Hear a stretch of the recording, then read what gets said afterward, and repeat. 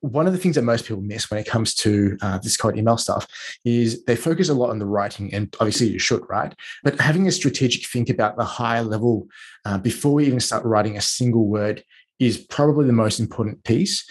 So looking at what is our sales process? What do we help people with? How do we want people to feel as they read through these emails? And if you think through that, the rest of it actually becomes a little bit more simple in terms of writing it.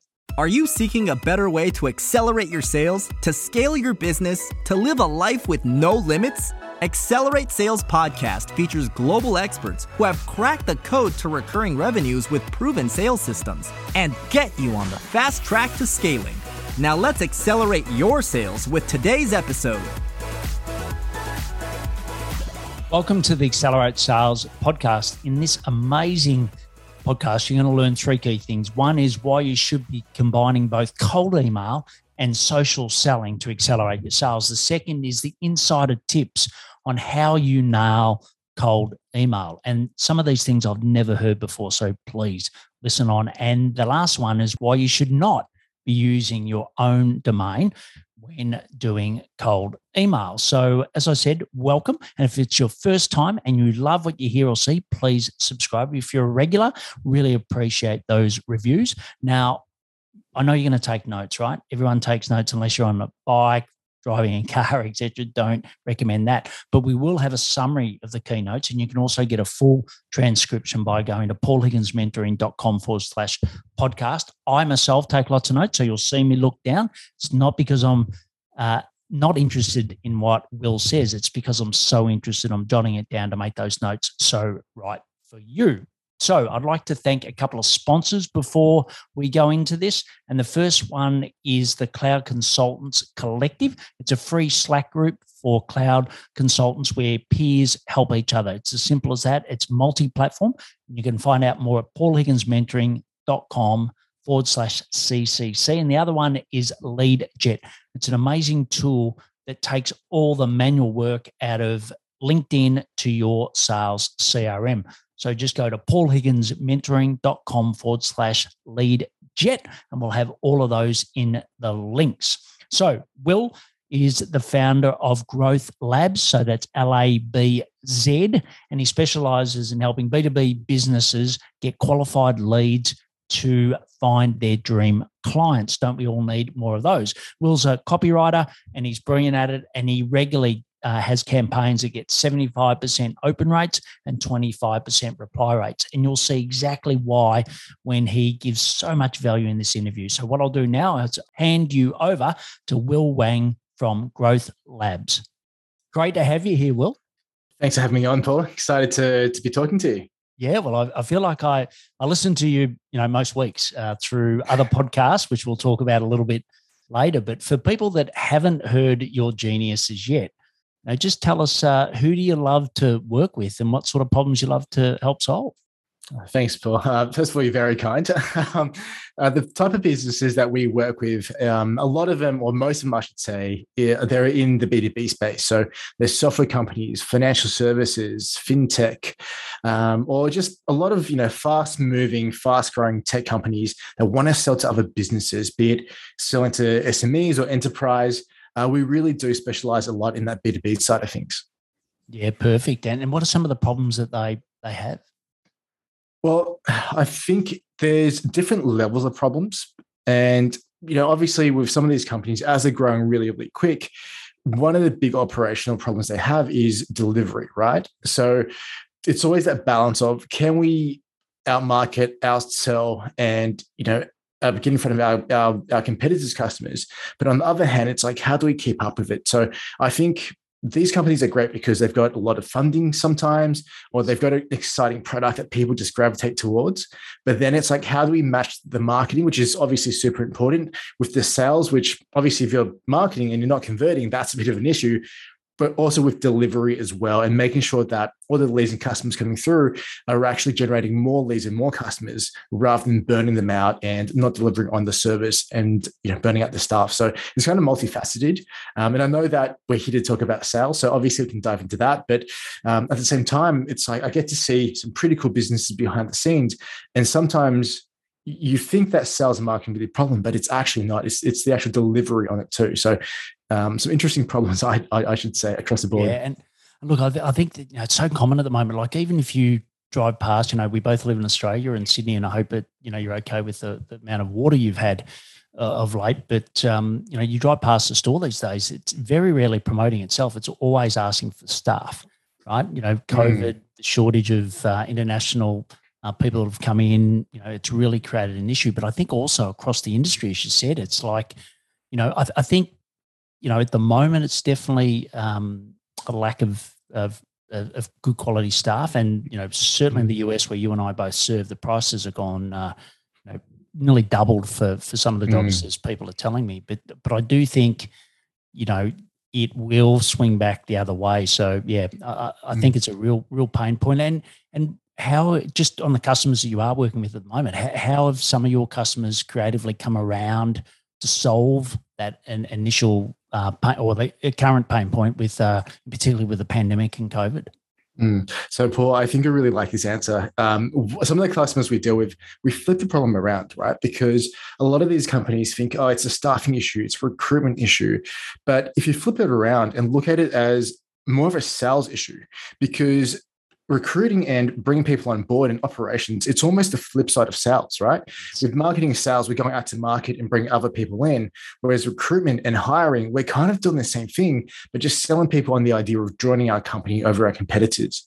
So one of the things that we've actively looked at with some of our clients at the moment is flipping that funnel around and saying, well, we run ads on LinkedIn, for example, to attract leads and customers. Why wouldn't we have a funnel or inbound recruitment funnel that brings good people into the business?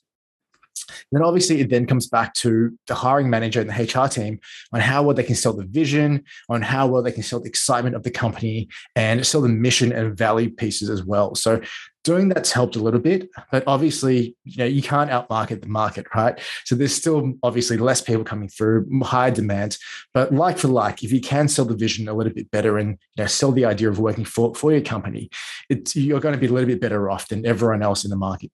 Yeah, great point. And I think also, some of the ways that we've worked with clients is the upstream effect. Like, if you get better quality clients, they're particularly, or normally there's not as many hiccups, it goes smoother, et cetera, right? So therefore you don't need as many staff. So it doesn't always work that way, but I think, the better quality of you do at the front end, obviously that's going to make it easier at the back end. So we're seeing some of that as well. But I know you do a lot on cold email. Before we went to air, you said, maybe it's a 90-10 on helping these B2B companies bring in more leads through email versus, say, LinkedIn. And, I'm the opposite. I've been probably 90% LinkedIn, 10% email. So why don't we just start with, myself and, other people listening right now are mainly cloud consultants. They're selling B2B. They're selling large tech into SMB as an example. What are we missing out on by not doing cold email? Yeah, I think first of all, I'll say that they're not mutually exclusive, right? Just because you're doing cold email doesn't mean you can't do LinkedIn, and vice versa. So the reason why we choose cold email over LinkedIn is more of a matter of scale. So LinkedIn used to be a great platform. We used to be about 60-40 cold emails on LinkedIn. So we used to be heavily on LinkedIn as well, helping our clients automate their processes and generate leads from that. But LinkedIn are becoming more and more restrictive, because obviously with more people spamming the platform, sending really bad connection requests, spamming messages after you connect, people start dropping off the platform, right? The quality of leads and connections become lower quality. And that's a really bad thing for LinkedIn as a platform, because what that means is people get annoyed and they don't use the platform as much. And then they've got less eyeballs, and less eyeballs means less advertisers and less revenue, and less people paying for the higher end packages on LinkedIn. So they've kind of done the right thing by its users by restricting the amount of connections you can have and messages, and being very strict on the quality now, which I actually think is a really, really great thing. That being said, though, some of the clients that we work with, they've got sales teams of 10, 20, 30 people, or even more sometimes. And so if you restrict what you can do on the profile itself, the power then isn't that we can control and automate the process for our clients, and so we can help them do it themselves, which means we can step back and look at what we can scale, which is cold email. Right. So that's the reasoning behind it. It's not to say LinkedIn doesn't work. It does, but it's very limited in terms of how you scale. And, it's a lot more content driven at the moment. You've got to have good content, good connections, be on the platform itself, looking at what your leads and what your contacts are saying, and then interacting with them that way. So it is a little bit more organic. It is a little bit more relationship driven, which I think is actually a good thing. But in terms of scaling though, and consistent leads, it's dropped a fair bit in terms of how we look at it as a platform or a channel. Yeah. And look, for us, 2019, I sort of had a transplant. It was time to grow the business again. And, I doubled down on LinkedIn, and it was amazing. Like, I could do a post and get, 5 clients. It was incredible. And obviously that now organic, it's there, but it's nothing like it was back in, 1920. And also with outreach, like you said, you could, now it's 100 limit, et cetera. So I am finding it a bit tighter.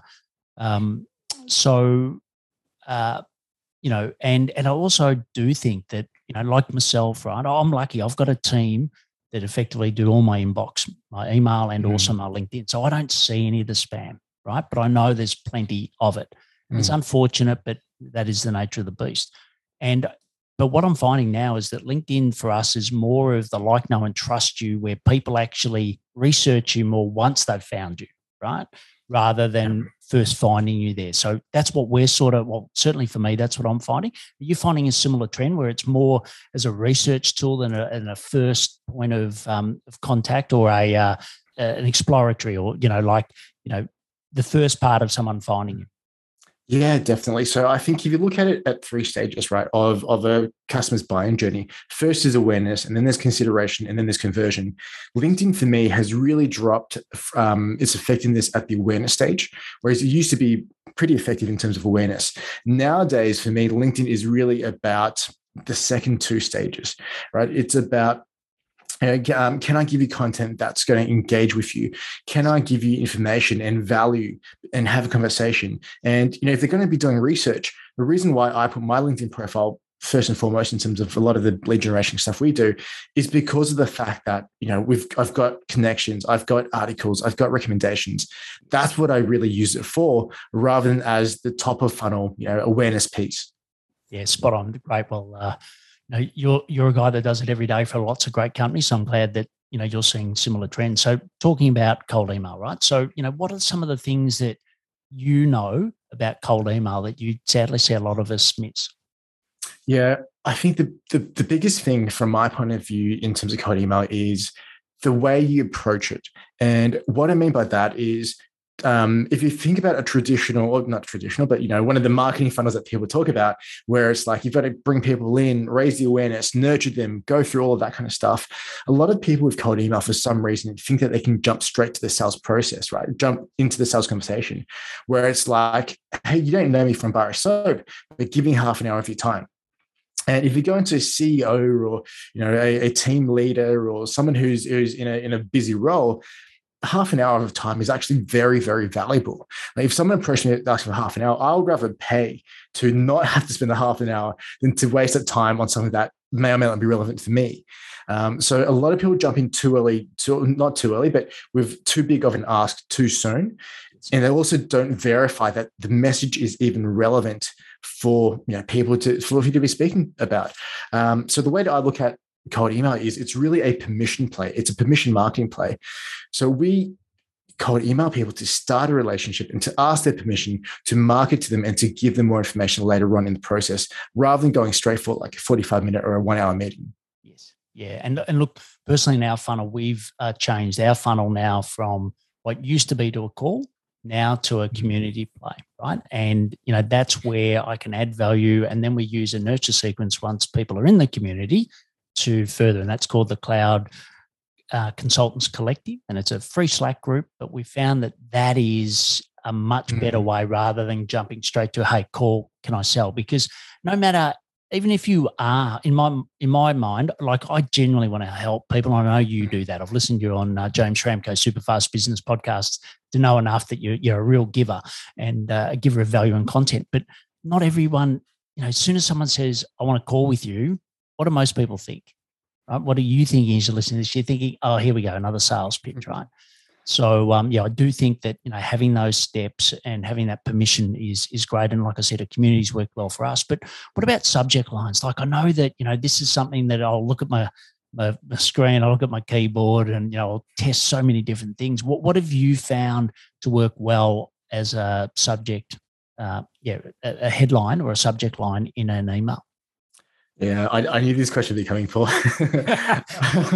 It's one of the questions I get asked most often when it comes to writing cold emails.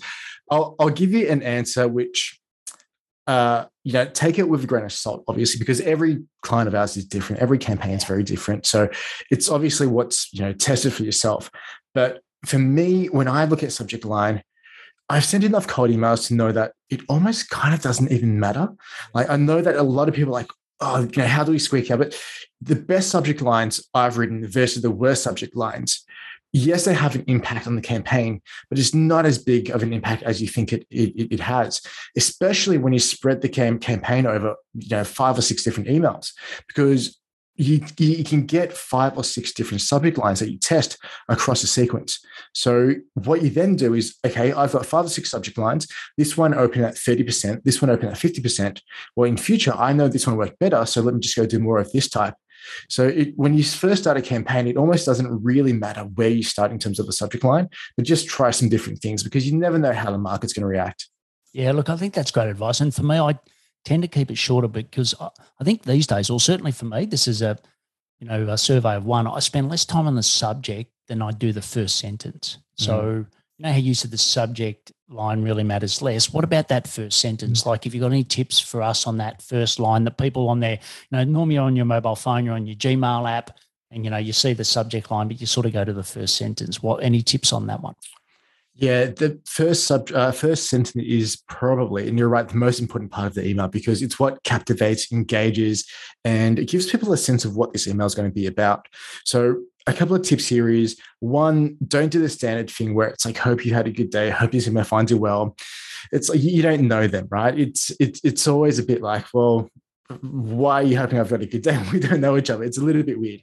I personally like to start with either addressing the value up front or going with some kind of curiosity play where I ask them a question or trying to start a conversation or a dialogue with them where I'm asking for their opinion or I'm asking if this would be relevant for them or, I'm trying to engage them in a conversation. And again, that flows throughout the entire email itself.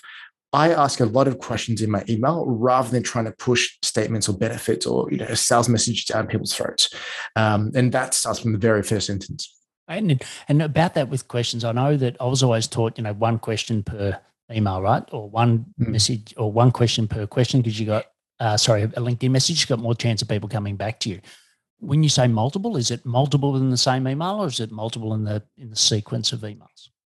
Again, it really depends on the market. I've had emails where I've put 5 questions in there in a very, very strategic manner, and the emails have worked really, really well. With that, it does depend on your level of nuance when you write the emails, your understanding of the market, of the strategy itself, of the copy. That's very important. If you're just writing, if it's your first time around writing cold email, don't put 5 questions in there because as a general rule, that's going to confuse a lot of people. But if you've been doing it for a little while or you've got a defined flow of how you want people to read it and the emotions you want people to think about as they go through it, that's when it kind of works really, really well. But in general, have 2 or 3 maybe. Don't go more than that because then you might confuse the message for yourself. But at the same time, it really does depend on how you structure the entire campaign.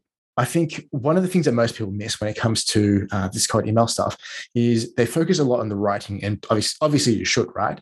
But having a strategic think about the higher level before we even start writing a single word is probably the most important piece. So looking at what is our sales process? What do we help people with? How do we want people to feel as they read through these emails? And what's the reaction, both physically, emotionally, and I'll put it out there, like spiritually, although in B2B context, it's not as relevant, but how do you want people to feel, physically and emotionally when they read this email? And if you think through that, the rest of it actually becomes a little bit more simple in terms of writing it. Right. And look, I'll put out to everyone, you're probably, looking at me, yes, I'm 52 or actually no, I'm 51, approaching 52, right? and I've got lots of dad jokes. So my humor's not great, right? But I think I'm funny. Where does humor play a role in all these cold emails? Should you use it? Shouldn't you use it? It depends. Like, what's your view on that? Mate, I'm a dad of two, and I've got dad jokes for days. I tell you, it also depends on the business and who you're going out to. So, for example, for ourselves, for our own cold emails, I push the boundaries so hard. When you get an email if I'm prospecting and you get an email from me, it's almost like it's almost a bit of a shock to people because it's obviously a cold email, but it's so different, written so differently that even if people aren't in the market for my services, I'll get a reply saying, look, it's not for us. We don't need another marketing agency, but I just wanted to reply. And by the way, I never reply to cold emails, but I needed to reply to let you know how funny your emails are and that you've cut through. Those are the type of responses I get for myself because I push the boundaries so far that people either love it or they hate it, but I always get some kind of reaction. Now, obviously, if you're selling into corporates or, if you are from a corporate company looking to do this for yourself, you can't quite push it as far as I do, but you can still be human, right? You can still talk as if you're talking to someone across from the table. You don't need to say, dear sir, madam, or have $10,000 words. Like, keep it simple, keep it straightforward. The person reading the email on the other side of the screen is a human being. So talk to them like one, not like you're not talking to a suit, you're talking to a person. Yeah, look, we've recently had lots of success with GIFs, especially in LinkedIn email campaigns or LinkedIn messages, I should say. So I've got one where, it's a bit dorky, but, it's a wave back, thank you. And it's always, we use a platform called Hyperize, which, puts their name in it, etc. And then we've got a couple of other ones. And I get, like you said, I get lots of comments back on those. Have you found that they work or don't work within cold email? In cold emails, it's a bit different because one of the key metrics we measure with cold email is email deliverability. So for every 1,000 emails we send, how many of them actually land in someone's inbox, right? Not spam, not promotion, it's just the inbox itself. And typically, the more links and the more images you have on emails, and don't even talk about attachments, like never attach anything to cold email, but the more links and images you have, it kind of decreases the chance of the emails landing in inboxes. That being said, we do actually send emails with links and GIFs and images and things like that at a certain point in the sequence itself, because by that point, well, if you haven't got a reply by the third or fourth email, why not try and push the boundaries a little bit? So I personally love it. I definitely send GIFs a lot in both warm and cold emails. So for example, one email I've got is when I've got an appointment, but someone doesn't show up. I've got a certain GIF of SpongeBob and with a certain message behind it. And I'll go to my team and I'll say, hey, I've just had a no-show, deploy SpongeBob. And they'll know exactly what emails I'm talking about. It's pretty funny. And people generally come back and go, oh, this is pretty funny. Hey, I'm really sorry. Let's reschedule. So I'm personally a big fan, but using the right context, of course. Yeah, great. And you talked there about, the deliverability. I've heard two views. It's a bit like Apple and PC. Some people say to have a different domain. Some people say send it through yours. What's your experience on that? Yeah, 100% send it through a different domain. The reason why I say that, and especially if you're just getting going with cold emails, or if you haven't done it for a while, and or even if you're trying a new campaign, if anything goes wrong and you get marked as spam in a lot of inboxes, it can really affect your primary domain. So then when you do send things like invoices or important emails and things like that, that starts going to spam. So I don't think it's worth the risk of doing that. Even if your emails are epic and amazing, why run the risk? It's like a $10 domain that you can buy separately.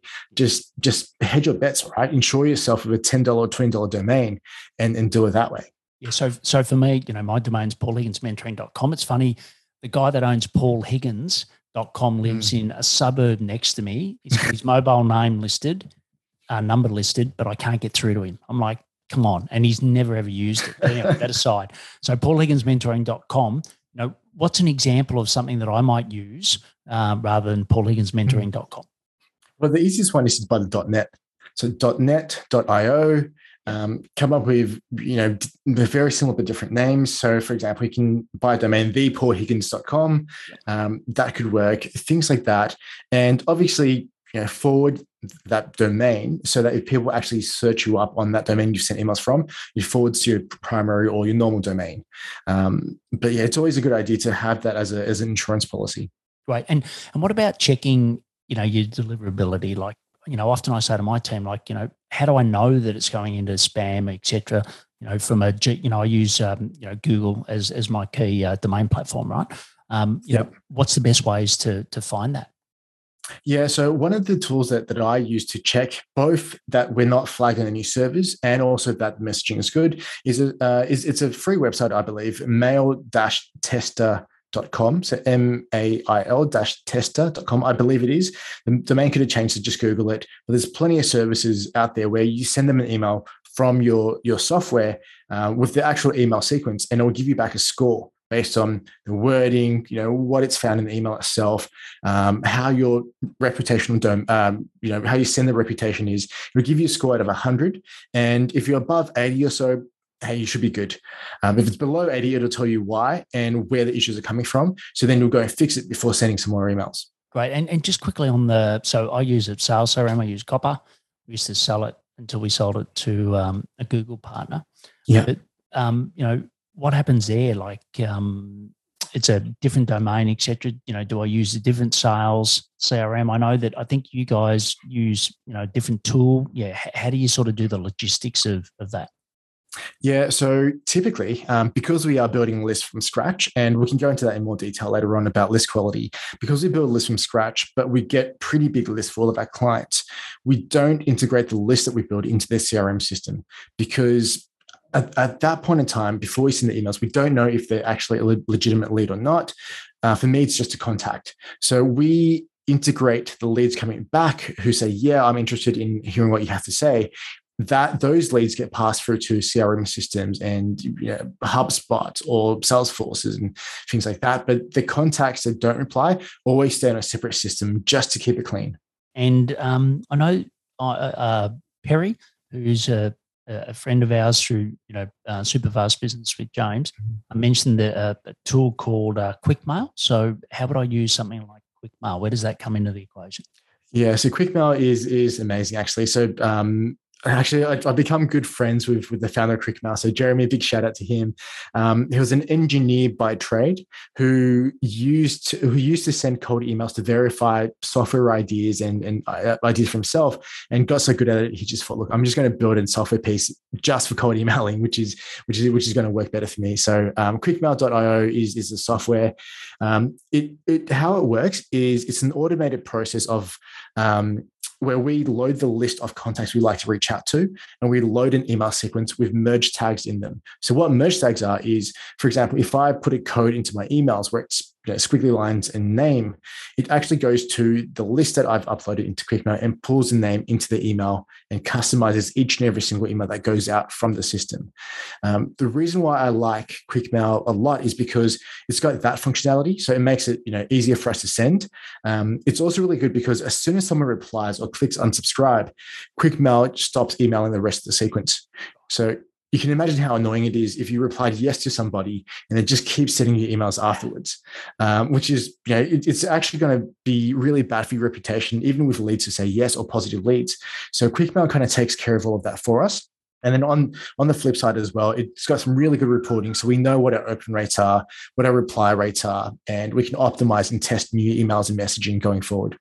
Right. And you talked about list quality and, so for me, like I said, I got, 16,000 followers on LinkedIn, but I'm after cloud consultants, but, not all of those 16,000 are. We do, some outreach with Sales Navigator, et cetera. But where would I start with finding a list for those type of clients? Yeah, that's a really good question. And it depends, because LinkedIn for me is always a really great source of leads. We use Sales Navigator just to see who's in the market. And then we've got an in-house process we've developed to take the details, plug it through our processes. That include 4 or 5 different systems. And at the end, we get an email that's spit out of the processes, which is either verified or it's not. So we know if it's a working email or it's not. For someone who's doing this on a smaller scale, I would definitely start with LinkedIn. I think Sales Nav is brilliant for that kind of thing. Such a good database. But there's also things like association websites. There's also things like just a simple Google search that always works. And just looking at events, right? Who's going to events in my industry?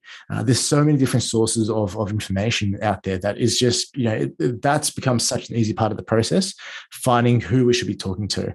Obviously, there's work that has to be done to clean the emails, but knowing who to talk to is the very first place to start. And that should be pretty easy. Yeah. And the elephant in the room normally is, if I haven't had a reply, right? So you talked about, multiple messages, but just give me a bit of an insight into, once again, I know that there's, it's a piece of string, right? No exact. It's not like here, everyone's doing the same thing, but roughly, how often, or if they haven't replied, how fast should you space them? How many messages should you send? I'd love to get a bit of your genius on that.